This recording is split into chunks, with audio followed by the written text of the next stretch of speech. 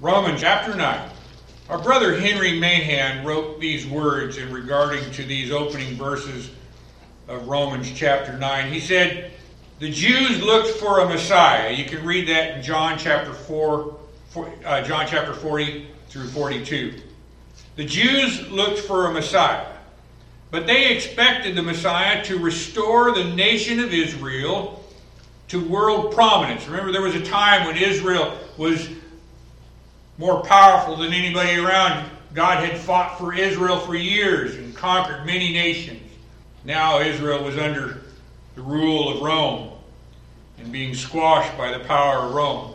They expected the Messiah to come and release them from that dominion of Rome and return them to the prominence of the world, to restore the great kingdom of David, as it were, and to confer upon Israel great favor with God.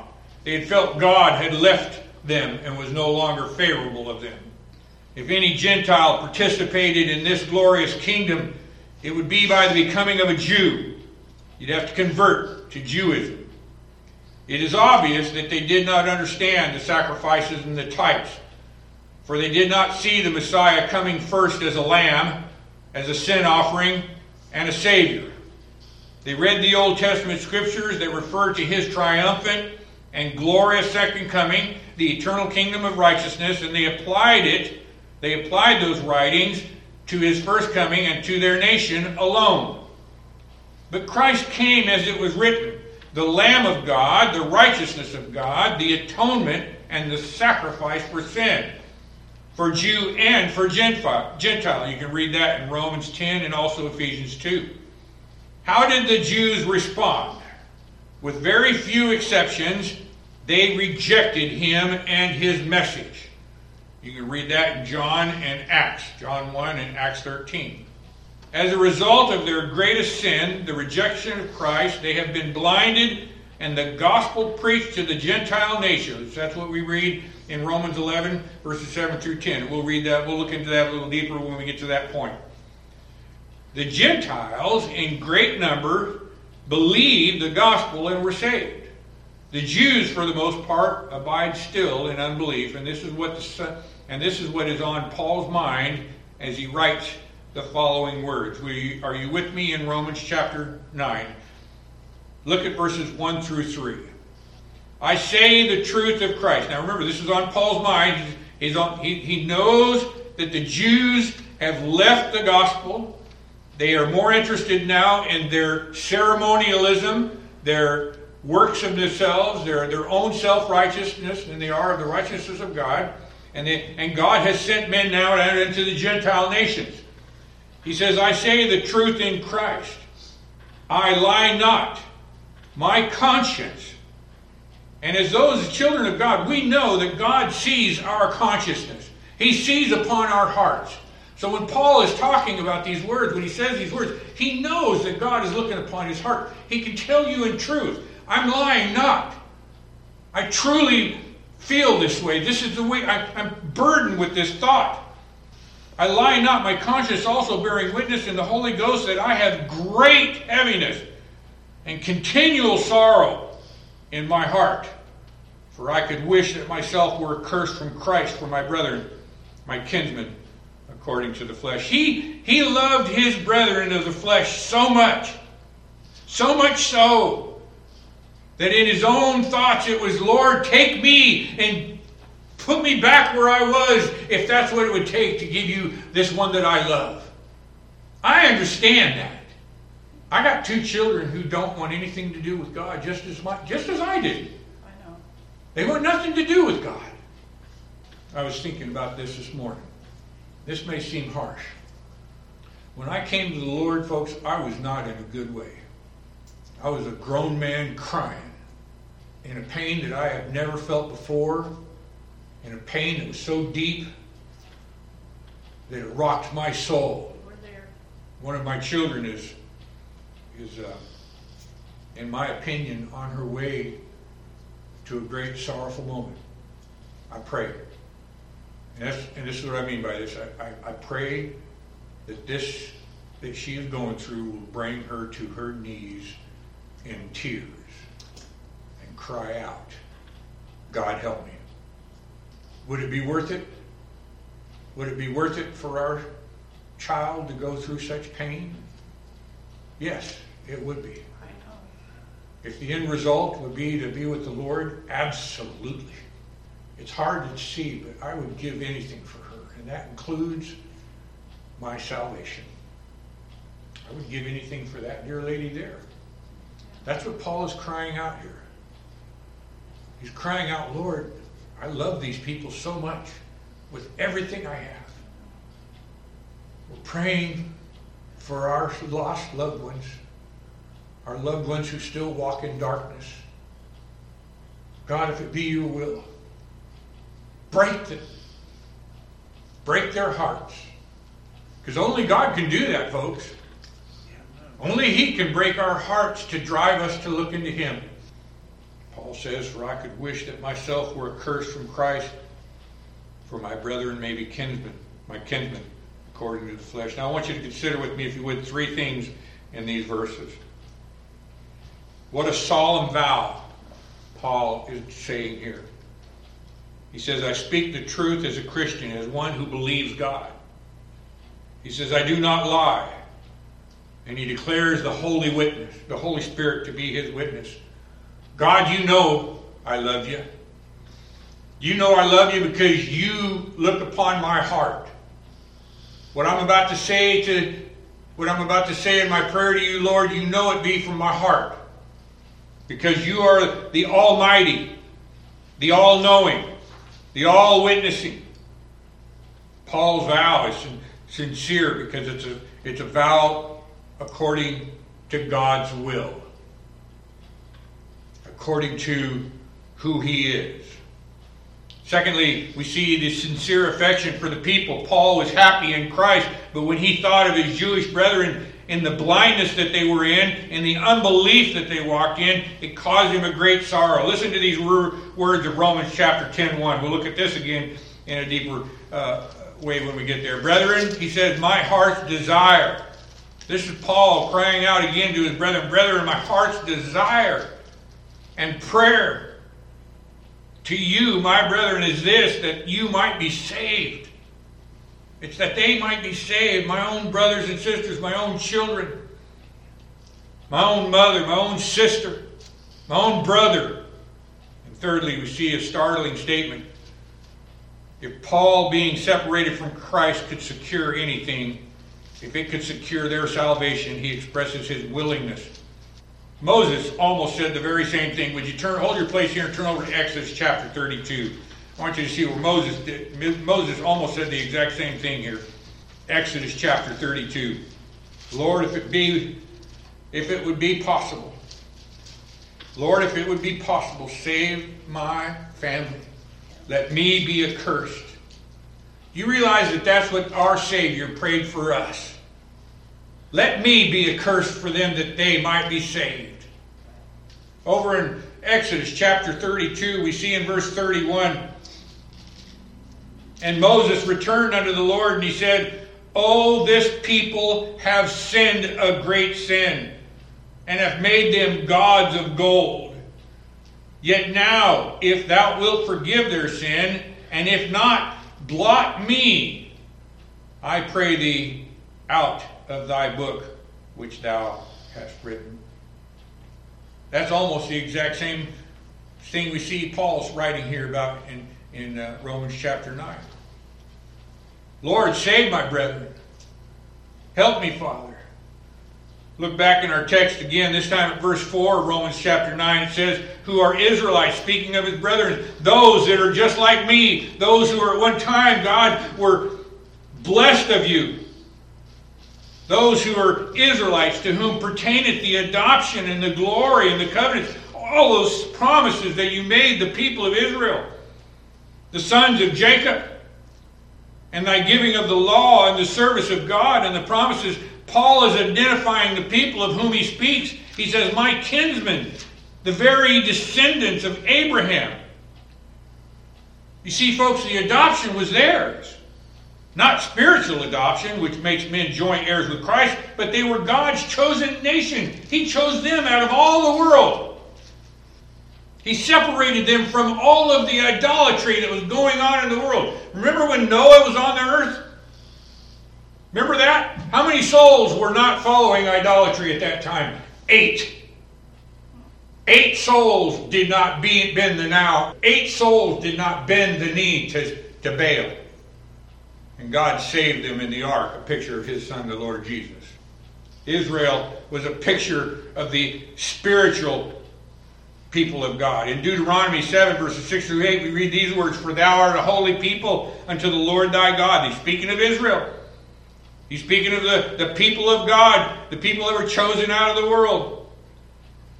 "For you are an holy people unto the Lord thy God. The Lord thy God hath chosen thee to be a special people unto himself above all people that are upon the face of the earth. The Lord did not set his love upon you, nor choose you." Notice that the writer, the prophet, very clearly describes election. "He did not set his love upon you, nor choose you, because you were more in number than any other people. For you were the fewest of all people. But because the Lord loved you, and because he would keep the oath which he had sworn unto your fathers, hath the Lord brought you out with a mighty hand, and redeemed you out of the house of bondmen, from the hand of Pharaoh, king of Egypt." The glory of God was theirs. They had the oracles. They had the temple. They had all the pictures that pointed to the coming Messiah, the Christ. 1 Samuel 4, verse 22, "And she said, the glory departed from Israel, for the ark of God is taken." Christ was taken away. The people of Israel no longer saw God. Instead, they began to see their own righteousness. Each generation, it got worse. Each generation, it waxed worse, until finally, the candlestick God had removed from the people. This glory was the presence of God in their midst, the tabernacle, the ark, the cloud, etc. The covenants of Abraham and David were theirs. The law, the giving of the law was theirs. The law was given to Israel at Sinai. The service of God was theirs. This is the service of the tabernacle, an acceptable way of worship. Listen to Hebrews, turn over to Hebrews chapter 9. Let's look at Hebrews chapter 9. One of the gifts that God gave the people of Israel. In Hebrews 9, beginning at verse 1, "Then verily the first covenant had also ordinances of divine service and worldly sanctuary, for there was a tabernacle made, the first, wherein was the candlestick and the table and the showbread, which is called the sanctuary. And after the second veil, the tabernacle which is called the holiest of all, which had the golden censer and the ark of the covenant overlaid round about with gold, wherein was the golden pot that had manna and Aaron's rod and that budded, and the tables of the covenant." All these things they had, all these oracles of God, pointing them to Christ, and all they could see was their own works. God had not enlightened all the people of Israel. "And over the cherubims of glory," verse 5, "shadowing the mercy seat, of which we cannot now speak particularly. Now when these things were thus ordained, the priest went always into the first tabernacle, accomplishing the service of God. But into the second went the high priest alone."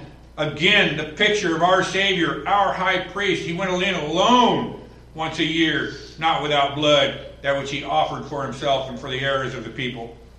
"The Holy Ghost is signifying that the way in the holiest of all was not yet made manifest, while the first tabernacle was yet standing." And then we get this. The Lord tells the writer of the Hebrews very clearly, which was a figure. All of those things was a figure for the time then present, in which were offered both gifts and sacrifices that could not make him that did the service perfect and pertaining to the conscience, which stood only in meats and drinks and divers washings and carnal ordinances imposed on them until the time of Reformation. But Christ, being come and high priest of good things to come, verse 11, by a greater and more perfect tabernacle, not made with hands, that is to say, not of this building. The people of Israel, they had all their promises. All the promises of God were theirs if. Not all of Israel at that time saw that as, oh, if I could do this, I'll be loved of God. No, there were many at that time. Even though it was a remnant compared to the whole group of people, there were many who still knew that they could not do those things and sought a better promise. The promise of the seed. Christ. Christ is the seed of promise. Look at verse 5 back in our text, Romans chapter 9.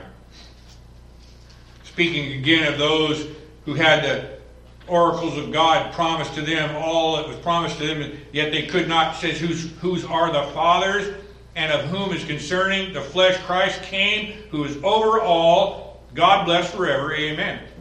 Now from this nation came the fathers Abraham, Isaac, Jacob, Joseph, Moses, David, and all the others that we read about in Hebrews chapter 1. But an even higher honor of the Jewish nation was that concerning of his flesh, the flesh of Christ, the coming of God manifest in the flesh. Christ came from their camp. He is a direct descendant of David. You can read about that over in Matthew chapter 1. It says, for who is over all, God blessed forever. That's what we just read in Romans 9:5. This is one of the most distinct statements of our Lord's deity there is in all the Scriptures. The Lord Jesus Christ, who is over all. He's over everything. He is our sovereign. He rules everything by the power of His will and for His good pleasure. That includes the salvation of men. That includes my salvation. He ruled over that from beginning to end. I was saved when He thought of me and before the world began. I was saved when He came to this earth as a man in the flesh and laid down His life for me and died in my stead. I was saved then. I was saved this morning when I woke up, opened up my eyes. Amen. I'll be saved tomorrow morning when I wake up again. Amen. Whether it be here or whether it be with my Lord in heaven.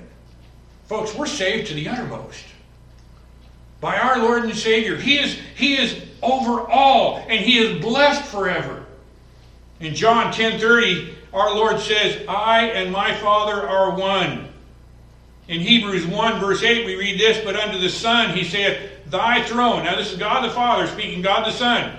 Thy throne, O God, is forever and ever. A scepter of righteousness is the scepter of Thy kingdom. Verse 6 of our text, we read this, not as though the word of God hath taken none effect, for they are not all Israel, is what Paul is telling us. That's what I mentioned a moment ago. All those folks that God blessed throughout all that time, throughout all the days of David and Joseph and Moses, all of those days when there was Israel, not all of them trusted in their own righteousness. There were some who believed God. There were some who believed that those ordinances pointed to Christ the Messiah. Not all Israel. They are not all Israel which are of Israel. The unbelief of Israel and their rejection of God does not mean that His divine purpose has failed, nor that the promises of God were not effectual. For it is not only the natural descendants of Abraham who make up the true Israel of God, but those who believe in Christ, both Jews and Gentiles. Look back at Romans chapter 3. Romans chapter 3. What do we read in verse 29 and 30? Romans chapter 3 and verse 29. Is He the God of the Jews only? Is He not also of the Gentiles? Yes, of the Gentiles also, seeing it is one God, which shall justify the circumcision by faith and uncircumcision through faith.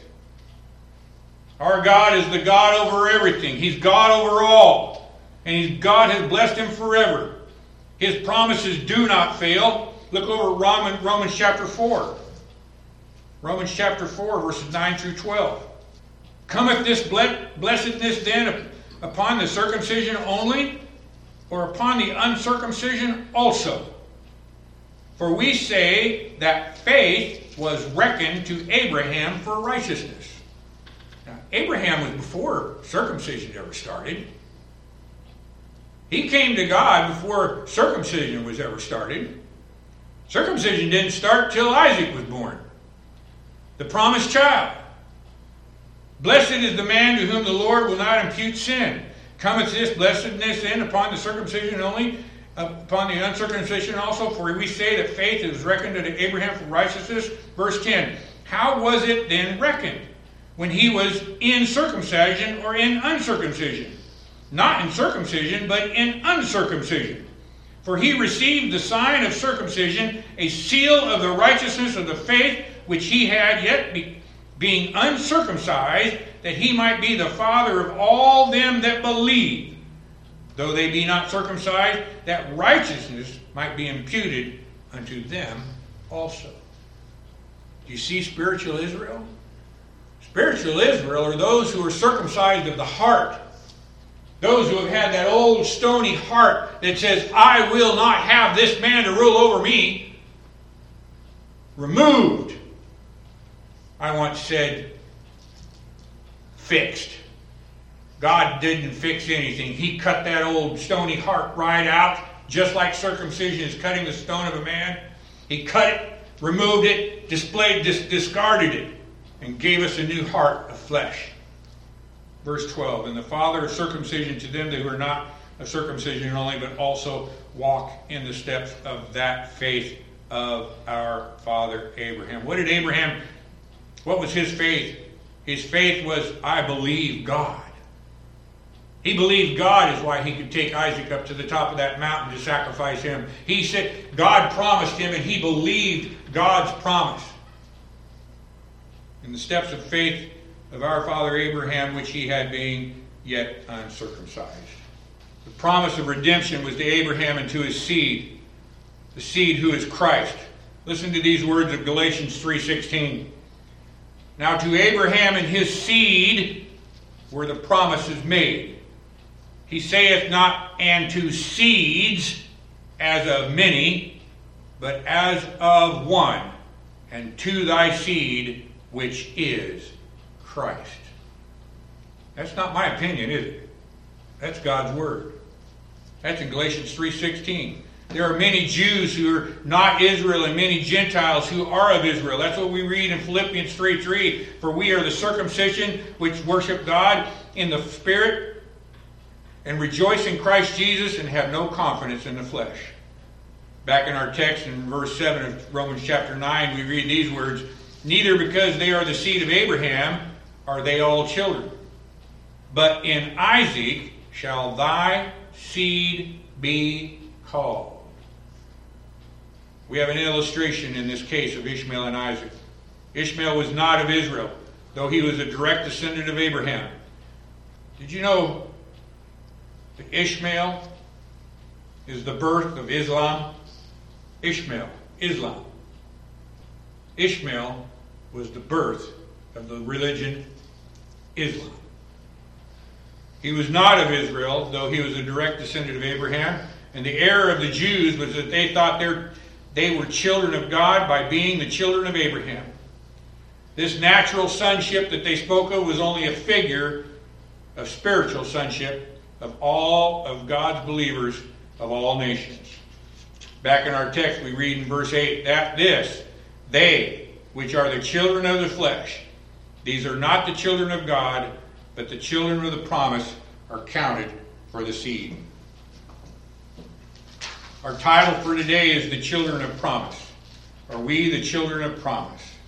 The sum of this is all this, that men are not the children of God because they are children of Abraham, nor because they are the children of believers, nor because they are descendants of any flesh at all, but they are children of God, who are children of the covenant of grace in Christ Jesus, who are born again. Turn over to John chapter 1. Let's read verses 11 through 13. John chapter 1. We read in verse 11, He came unto his own, and his own received him not. That's Israel. That's the Israel of the world. That's the religions of the world. That's the religions of works. That's the religions of self-righteousness. He came unto his own, and his own received him not. But as many as received him, that remnant, those elect, chosen of God before the world was, to them gave he power to become the sons of God, even to them that believe on his name, which were born not of blood, nor of the will of the flesh, nor of the will of man, but of God. Folks, the true people of Israel are those who believe in the Lord Jesus Christ with the heart, the new heart given to them, the gift of faith that God has given them. God has a people, he calls us a holy nation, for we were chosen in his Son, who is holy, holy, holy. We were chosen in Christ. To these people, to you and I, he has given his presence, his blessings, and his inheritance forever. That's what we read in 1 Peter chapter 2, verse 9 through 10. It says, "But ye are a chosen generation, a royal priesthood, and holy nation, a peculiar people, that you should show forth the praises of him who hath called you out of darkness into his marvelous light." Isn't that our witness? Isn't that our witness to the world around us? That we were called out of the darkness we once walked into his marvelous light. Which in times past were not a people, it speaks of us, but we're now a people of God, which had not obtained mercy, but now have obtained mercy. National Israel is a type of this holy nation. The people who make up this holy Israel are not so because they are people from whom God created, or because their name was written, or because they named the name of God was as their father. Nor was it because they go about in a form of worship. But they are the sons of God, who are chosen of God, and are children of true faith. Ishmael and Isaac illustrate this very fact. Both were sons of Abraham by natural descent, but only one was chosen of God. God has a chosen people out of every nation, every kindred, every tongue. Aren't you thankful that he's called some folks here out of rescue to hear and believe him?